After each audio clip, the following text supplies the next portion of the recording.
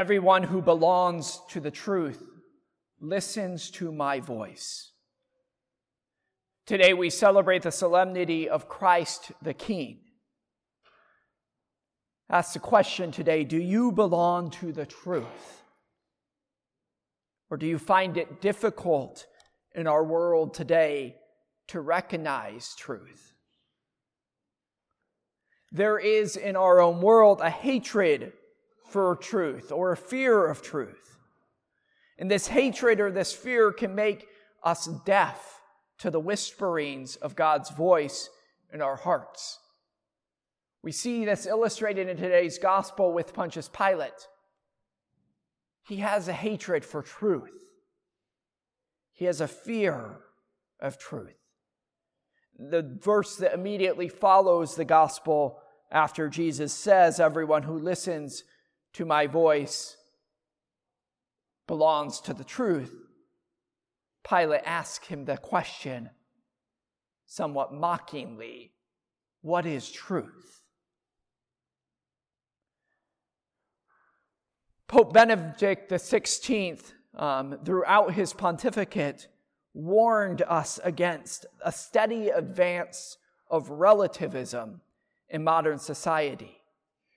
And he considered this one of the greatest threats against the common good. One of the greatest threats that the church and the world is facing today.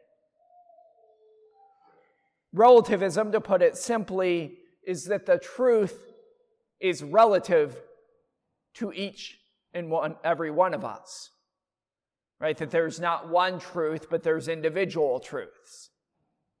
Right? That I'm able to define what the truth is. Brothers and sisters, the truth is the truth. I don't like using words to define words, but that's one time we can say it. Right? The truth doesn't change because of who you are. Right? What the Catholic Church teaches on faith and morals isn't just true for Catholics, it's true for the entire world. Period. Pope Benedict wrote in 2007 regarding this advancement of relativism in the world the following.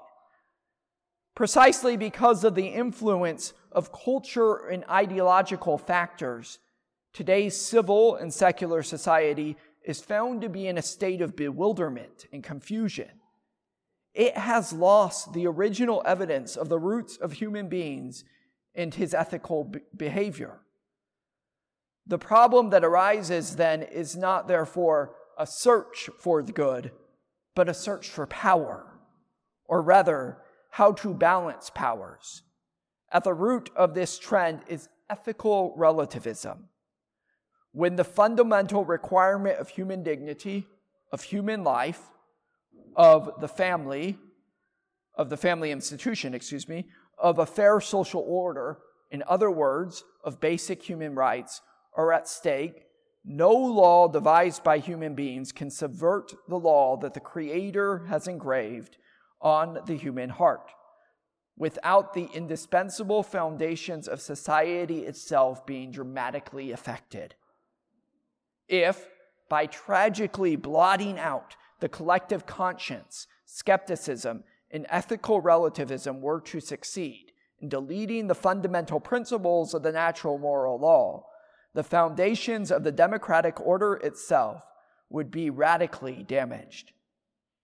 There's a lot of big principles in there, just to sum it up. What Pope Benedict was saying that is that if we remove the law of God, if we remove truth from our society, everything in our social order is affected. And in particular, he's pointing here at democracy itself. That the moment we lose the basis of what truth is, the world becomes just up to the whims of whoever is in power. I think we can really feel that. Right? Moral relativism means that whoever holds the power decides what's right and wrong.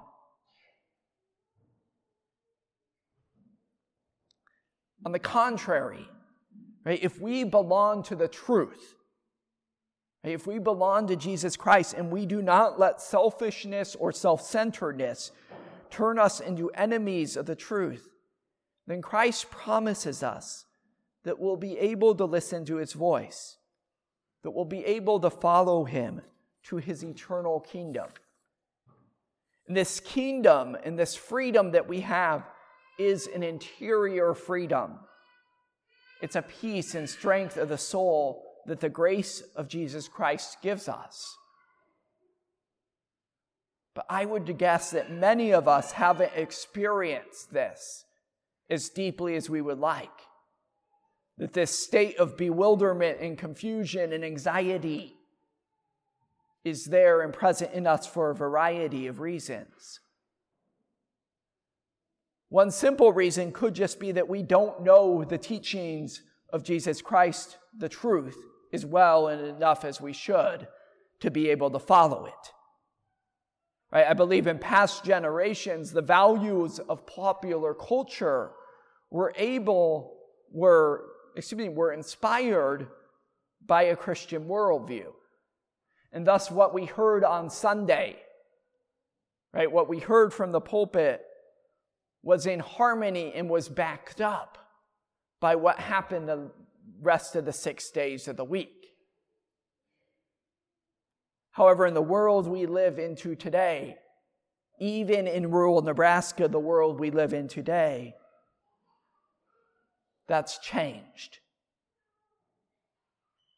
Right? The Sunday homily and what we learn in our CCD classes isn't reinforced by society as a whole. The world around us has been secularized. Right? And normal human behavior, normal moral behavior, is often looked on as bigoted or as not true. Right? The way that the world acts is anti-Christian more and more. I spoke to this earlier. Right? In a culture of relativism, those who are in power decide what's right.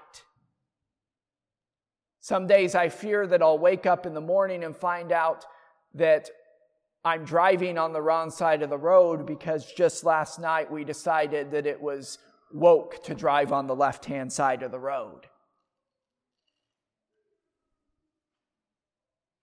Right? When we don't ground ourselves in truth, then what's right or wrong is up to the whims of power.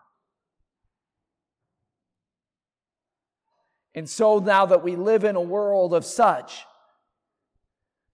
just CCD classes or a Sunday homily and going to Mass isn't enough. Right? If we truly want to understand ourselves in the world in the light of Christ's saving truth, we have to take a more active role. Right? If all week long, all we do is fill our hearts and our minds with secular images and secular information, we'll begin to live and think like secularist or like relativist, even if we're coming to Sunday Mass.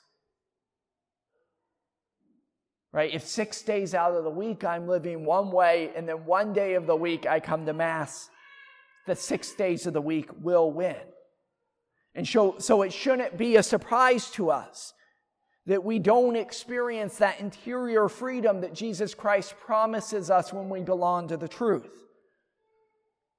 Right? We have to follow him faithfully by seeking him out, by spending each day spending time in personal prayer, by spending quality time each week studying our faith.